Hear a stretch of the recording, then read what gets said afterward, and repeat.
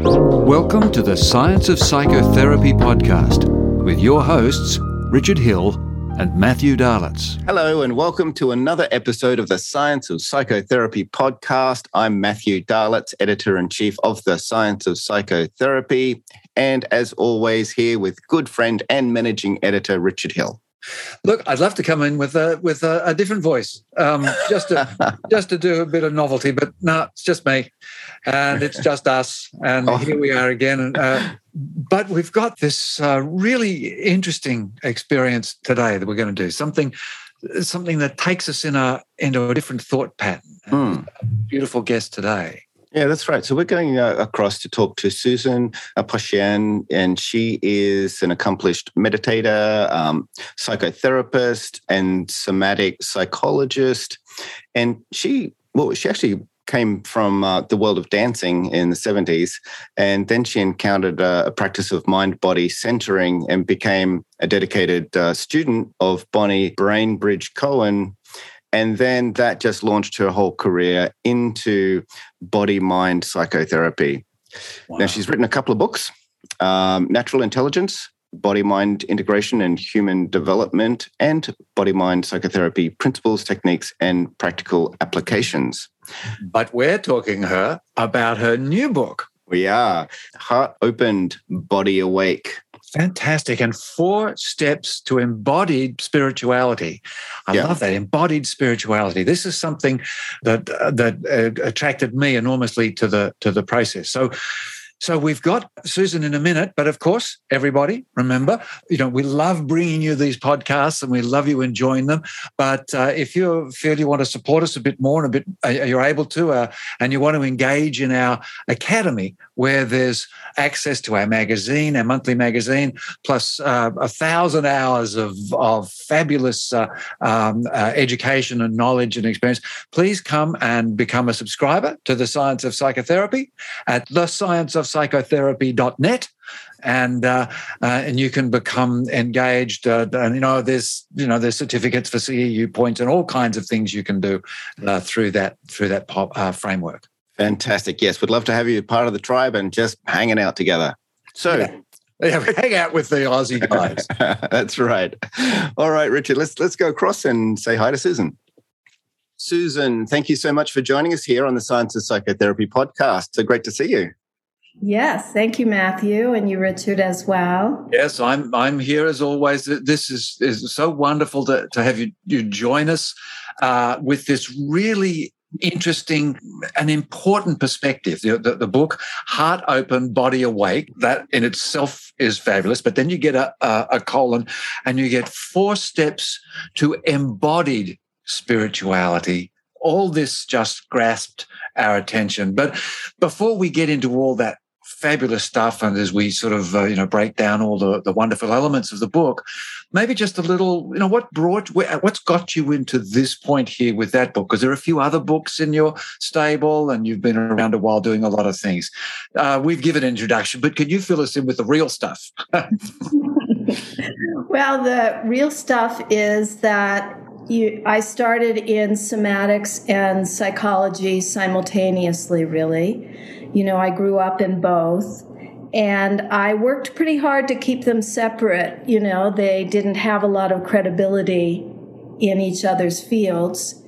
And I was able to, keep them separate for a little bit. But in the 90s, I started really blending the two, and that's when I developed body-mind psychotherapy.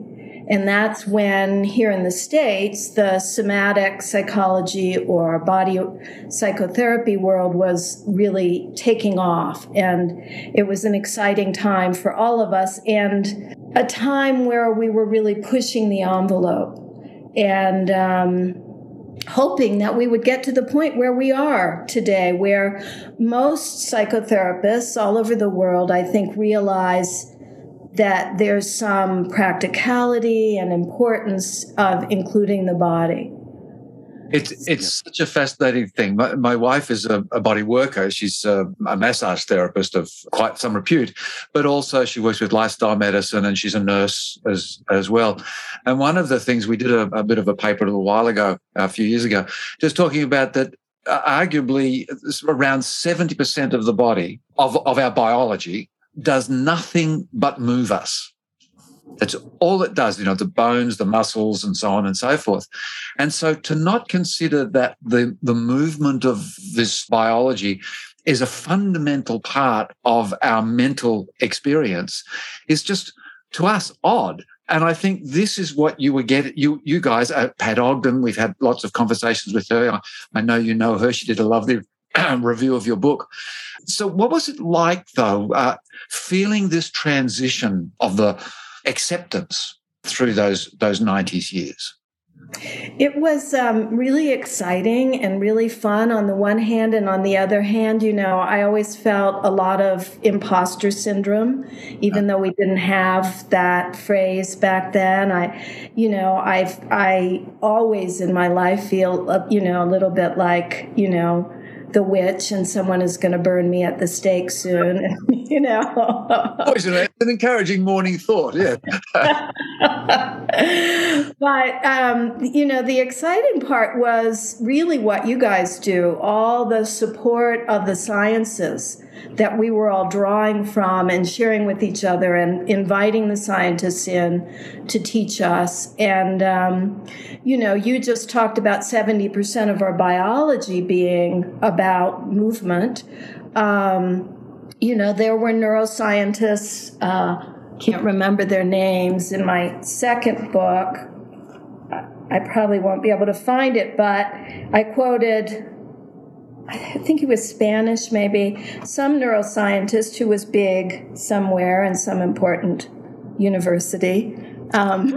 He said that our brains are fundamentally and primarily about movement. That's how the brain evolved. So if you think about primitive organisms, getting big enough, multicellular organisms, getting big enough that they needed a nervous system.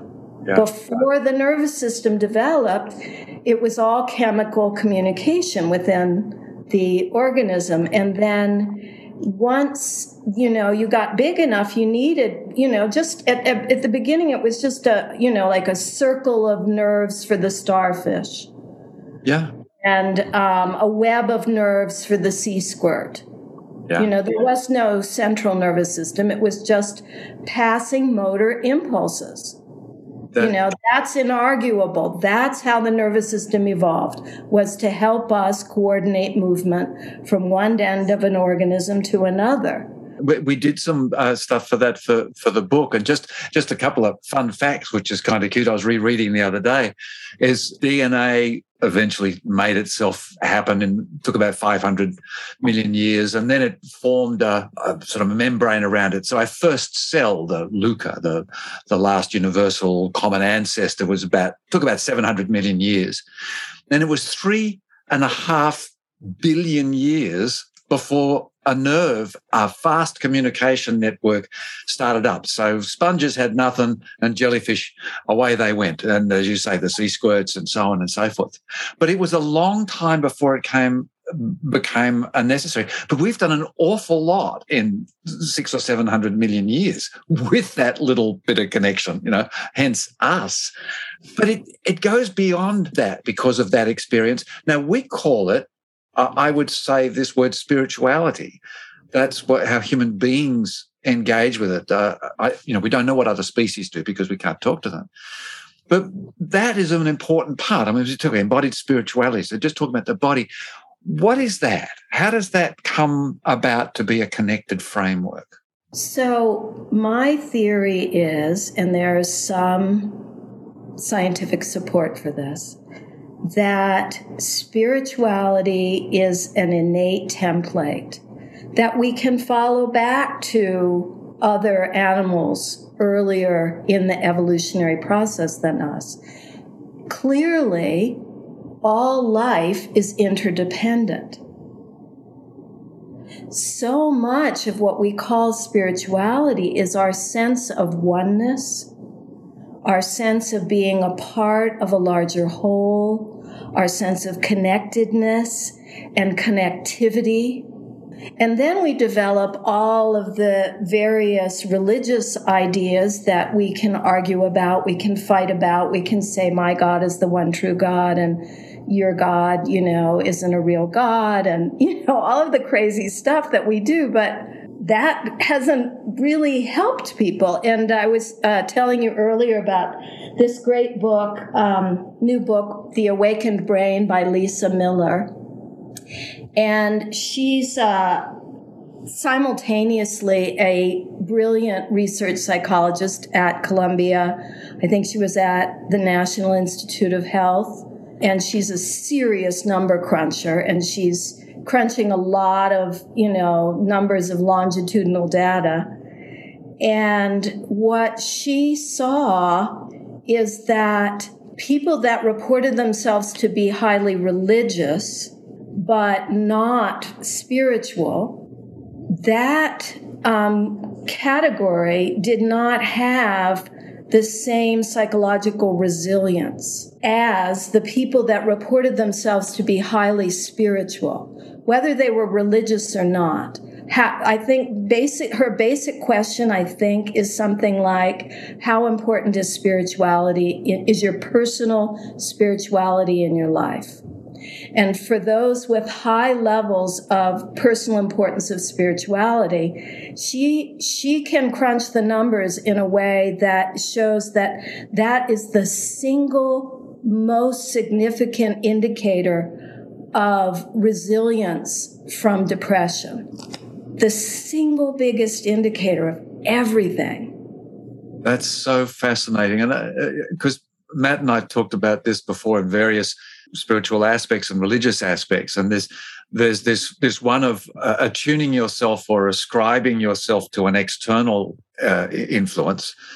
And then you've got something which I suppose Buddhism is the most generalized understanding of that, which is much more about ascribing and internalizing a sense of ability to access something that is greater. And that's a different process. And what I get when I think about it is I get a circular motion when I move back towards that.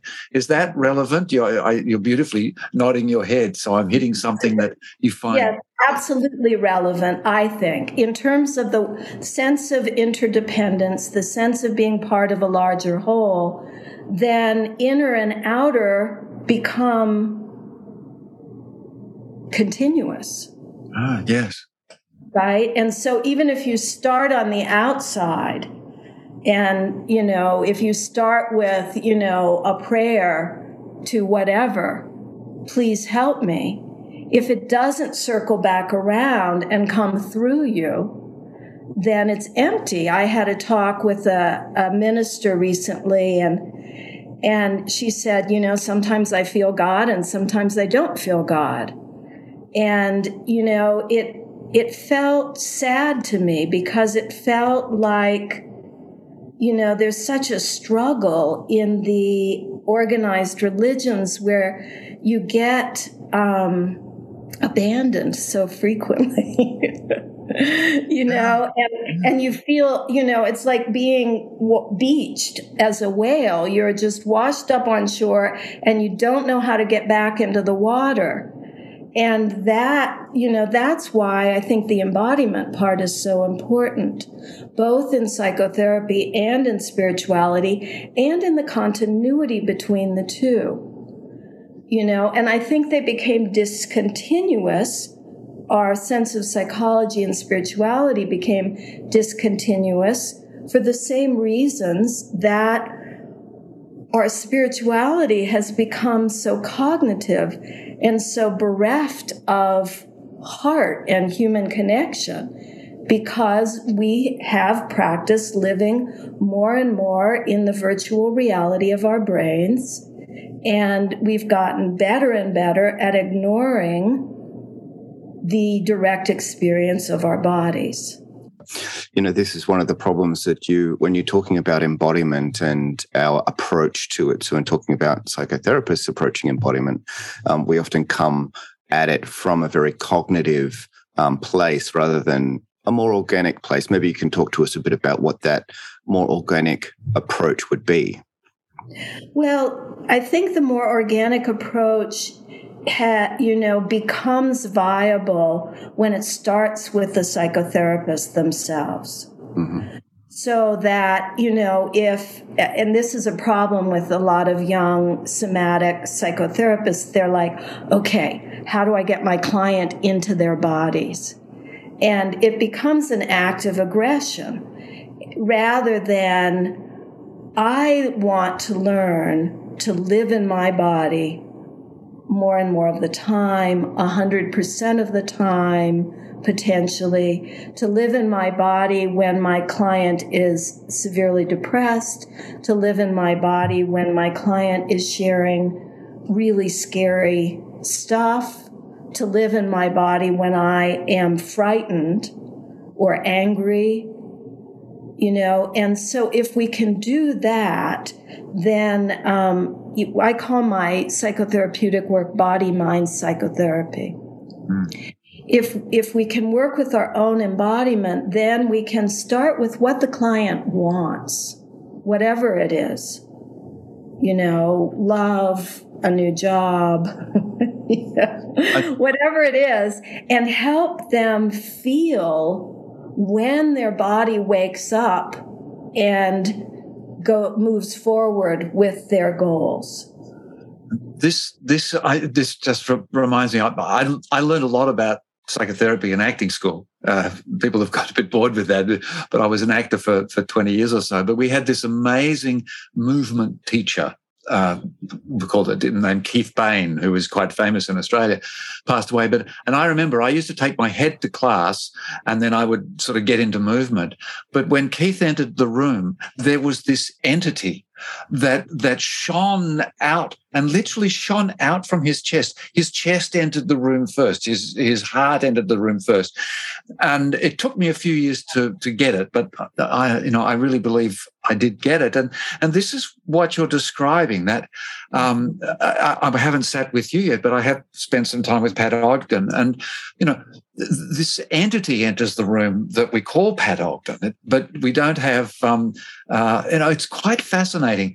And I think the thing that you were just starting to do it, and I wanted to talk about this because you talk about things like wonder and joy. Great. We all love that. But you also say, but there's pain and there's death and there's difficulty. And these are all, we try to disconnect them, or do we try to disconnect them, but we shouldn't? What's your talk about there in the book?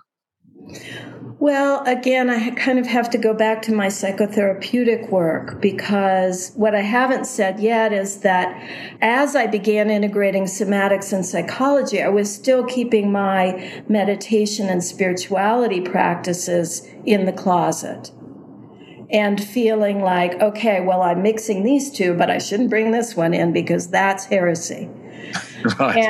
And so I was keeping that in the closet, and more I realized, oh, this is ridiculous. This is a continuity. This is human development. This is maturation, potentially. So, the way that Western culture is set up at this point is in psychological exploration is, first work through the darkness, right? I don't know. Will that change in 50 years? But we're so steeped in, looking at the early issues, looking at early childhood, looking at the pain and the trauma and the dysfunctional families, and coming to understand that and coming to feel in our bodies how that left its legacy. So that seems to be the first and, in conventional approaches to psychology, the complete process. But what I've seen for, thousands of people is that then can we emerge from what I call in the Heart Open, Body Awake book, from the egoic emotions, which need attention even in a spiritual context. When they come up, they take priority. You're mad, you're frightened, you're grieving. These things need attention. If there's a traumatic dimension to any of those or all of those, then they need even more attention more quickly. But can we make a relationship to those things, to our basic anxiety, to our basic depressions, and hold them in a way that allows us to then still find this larger sense of meaning, sense of connection, sense of personal identity, so that the personal identity shifts from, I am a child of a dysfunctional family, my mother did this, my father did this, and, I've been crippled for life. Or to become, yes, I had this history and I have truly grappled with it and truly loved it and healed it and made peace with it. And I can begin to shed it. I can begin to dismantle this, what Wright called armor, but, it's more of an encasement of mind, a smallness of identity that we all live within, for much of our lives. Can I let these, what I call in the Heart Open, Body Awake book, transcendent emotions? So we've got egoic emotions, and we've got, I think I call them transcendent. I changed it a lot, but something, you know what I'm saying, peace, joy, love, expansion, connection, intimate relationship, but not just sexual intimate relationship with, as the Native American people say, all of my relations, which means everybody, not just the humans, not just the animals, but everything. It's such a powerful thing in terms of healing psychological issues to have a glimpse beyond them and into a larger sense of, I remember when I was very young, my husband was also a psychotherapist when we were young, and I was deep in the throes of some kind of old pain, and he said, your essence has nothing to do with all of your history. To hear that in the depths of despair, to hear a message like that kind of, became a thread that helped me move, along with many, many other things, but that helped me heal my own issues and open up to a larger sense of who I am. Yeah. And a deeper sense and a more important, more profound sense. Yeah. And, and so then to start to be able to help others do that and to start to see, perhaps the real deal isn't about healing. Perhaps the real deal is looking beyond the healing to a larger sense of human life, human community, ways of being together. Yeah. Well, now let's have a talk about the book and the structure of the book, because you've got this beautiful 4 steps of embodiment that I think provide a wonderful structure to step us through, and you weave the science and spirituality and everything together. So just give us a little bit of a sense of how you step us through those. So the 4 steps are open, feel, allow, and connect. And let's start with open because it's the first, but also open is important in terms of our brains, because really the first thing that has to happen as adults is our brains have to decide this is a good idea to open up to all this other stuff other than just my mentally fabricated virtual world. And that's hard to do because so long as we're alive, our brain wants to continue as we've been doing. The brain is the habituated part of our beings. Everything has pattern. All elements on the planet have patterns. but the brain is the one that clings to the pattern, that clings to the homeostasis, that clings to the repetition, that just says, hey, you know what? It might not be perfect, but we're alive, so don't rock the boat. And, I can laugh about it right now, but that clinging to what has been is torture for all of us, right? Everybody knows, every adult knows how torturous it is to live within the confines of our habituated behaviors and thoughts. So to persuade the brain to, open things up a little bit is, a magic trick. And we all do it in a million different ways. And, we cross our fingers and it's all a bit jerry-rigged. And, it's just by hook or by crook getting in there to the brain, and you all in your work talk a lot about mind science. And I don't know if you talk about mind-body. Oh, yes, we do a lot. Yeah. Well, the purpose for me of mind-body approach is to convince the brain that it's okay to try a body-mind approach. Yeah, because my mentor's Ernest Rossi, and so we look to the brain, the cognitive brain, being the observer, to notice what the body is sending us through these ideodynamic responses. Rather than the brain is telling the body what to do, the brain is noticing. Absolutely. Yeah. Yeah, and so then to take that a step further, to kind of formally demote the brain from all supreme, all powerful leader to consultant.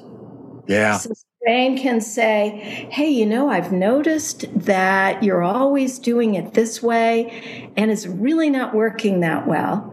And, you might want to check in with somebody else in our team here. Yeah. I've got an idea. Yeah. I've got an idea that this person over here has an idea that we should listen to. That's the difference. And this is where it just slides into that second part, feel. We open, then we can feel. Is it sort of a stepped process, this? But anyway, I've just closed. Don't stop interrupting. Keep going. Stepped, and it's circular, and terribly, terribly repetitive in any given moment. You can just zip all the way through, or you can open and then hit your head against the wall, and then open again and hit your head against the wall, whatever is needed. But, to go from just thinking, oh, the body's a good idea, and let's mention it occasionally, to actually putting in lots of time feeling. Yeah. What do I feel now? What do I feel now? How do I feel this deep inside my core? I had a couple in my office. They were both body psychotherapists. And they were, it was pretty gnarly what they were dealing with. And I said, okay, let's just pause, feel your body. And I didn't see much shift. And I said, what are you feeling? And one of them said, well, I can feel my butt against the chair. And I said, you know what? You're going to have to dig a lot deeper than that if you want to get through this.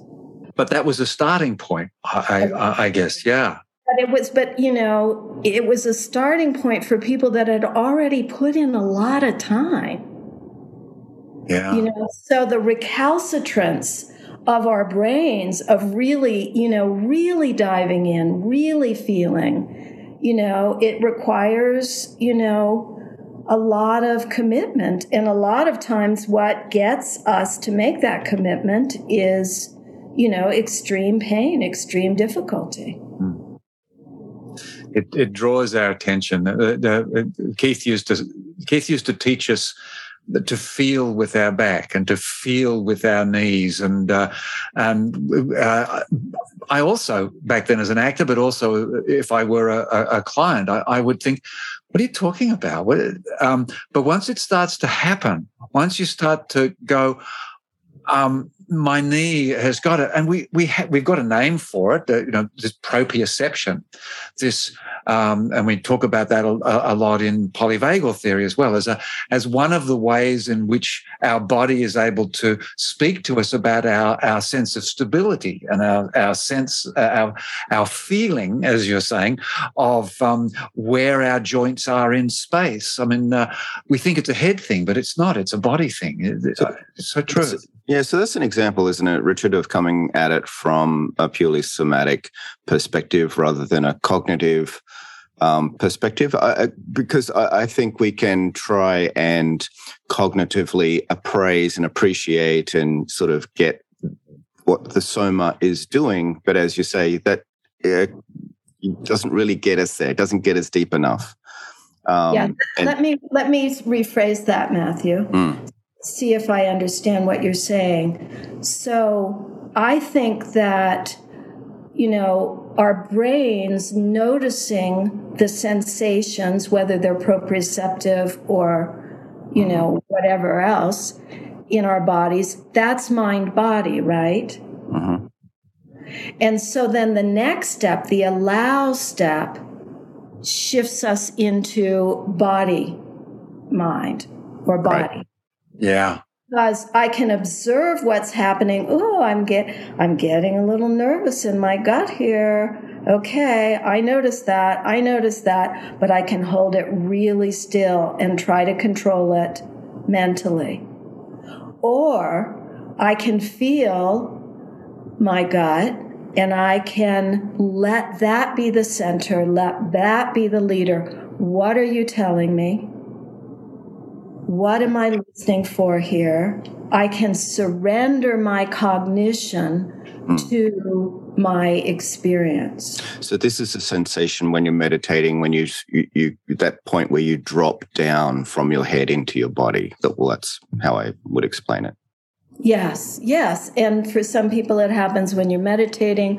For some people it happens never. For some people it happens out in nature, making love, whatever it is that you shift and you go, it's a lot better this way. that sense of that experience of wonder and amazement, which so what are you thinking now? And you say nothing. I can't put words to this. Those are some of the things, and that's probably a really good thing for a client to say as an indicator, I suppose. Are these sorts of sometimes, the verbal where they don't say anything, but these things come from the client? Oh, yes, absolutely. I'm thinking of somebody I just spoke to earlier in the week, and she's somebody that I have known since she was a very young woman, terrible trauma history.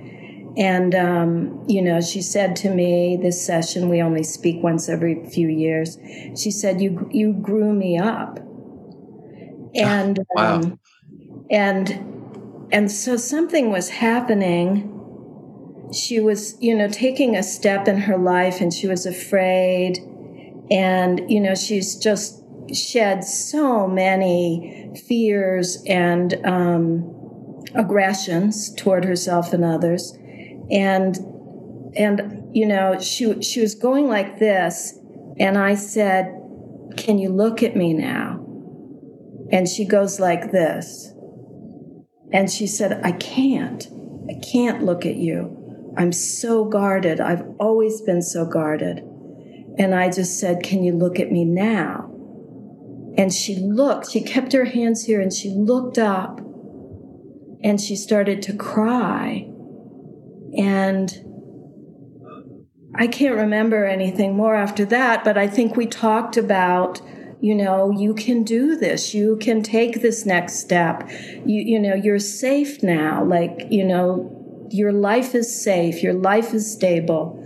Of course, never perfectly safe, perfectly stable, but good enough.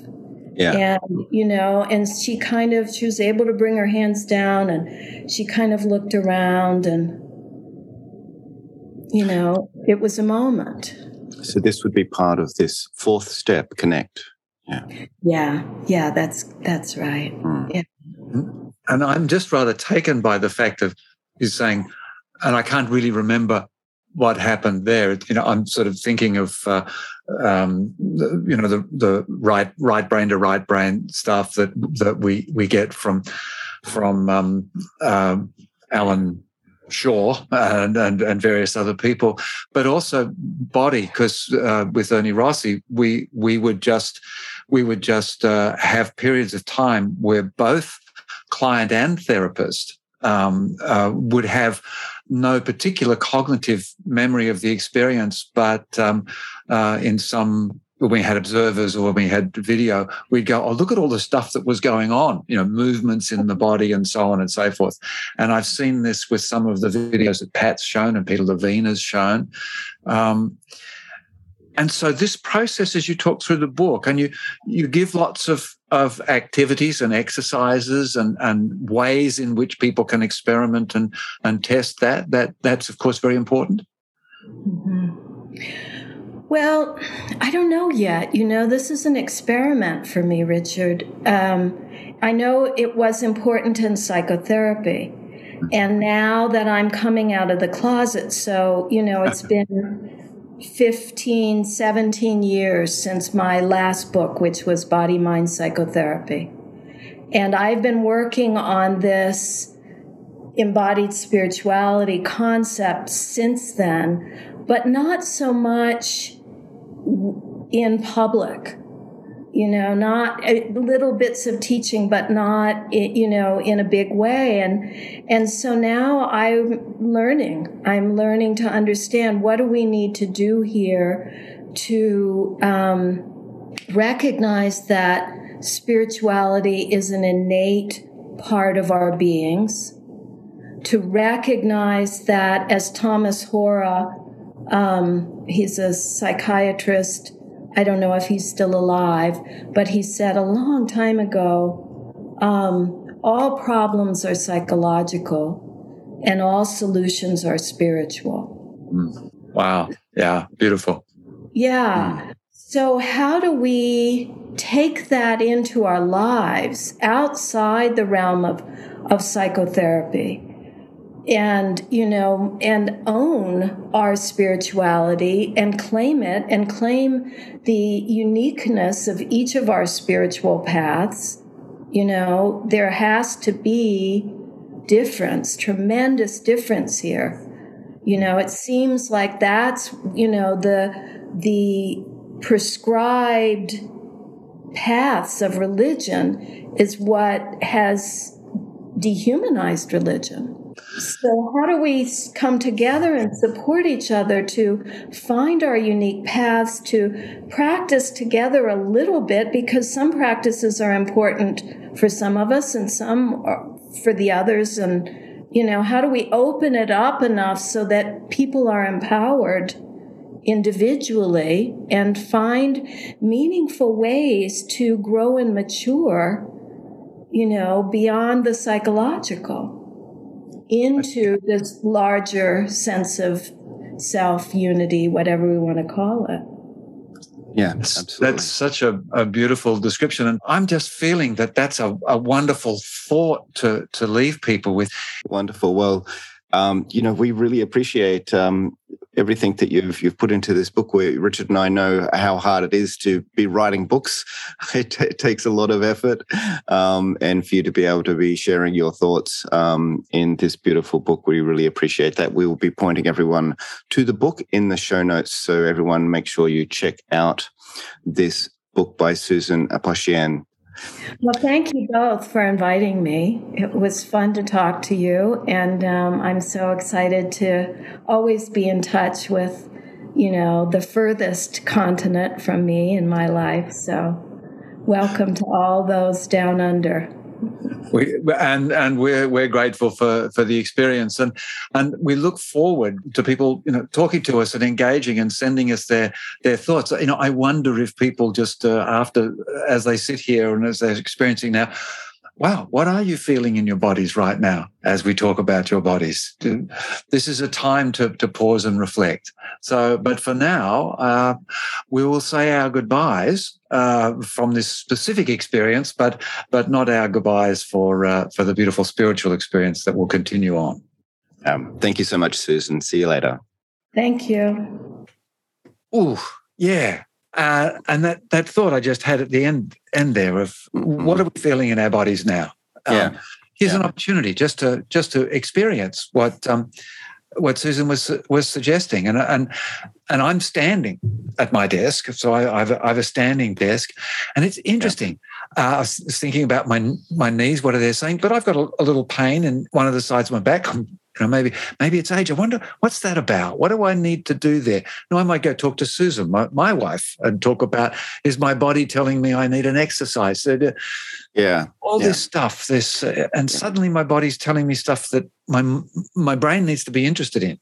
Yeah. And you know what? I was thinking we have such a rich palette now as therapists, don't we? There are so many things we can draw on. As we've been talking about, the somatic, the spiritual, the cognitive. We have so much that we can have as a palette. We can pick and choose. And as you always say, Richard, as long as we are client responsive, we've just got a rich toolbox of things to go from. And there's so much more we can learn about how the body works. And early plug, that's our new book next year. But we'll tell more about that soon when we've got things that's coming together. I guess we got to go. Yeah, thanks everyone for tuning in to the Science of Psychotherapy podcast. Once again, if you do enjoy what we're doing here, please drop into the scienceofpsychotherapy.net and become a member. We'd love to have you as part of the tribe. But until next time, bye for now. See you then. Thanks for listening to the Science of Psychotherapy podcast. For more great science, go to thescienceofpsychotherapy.com.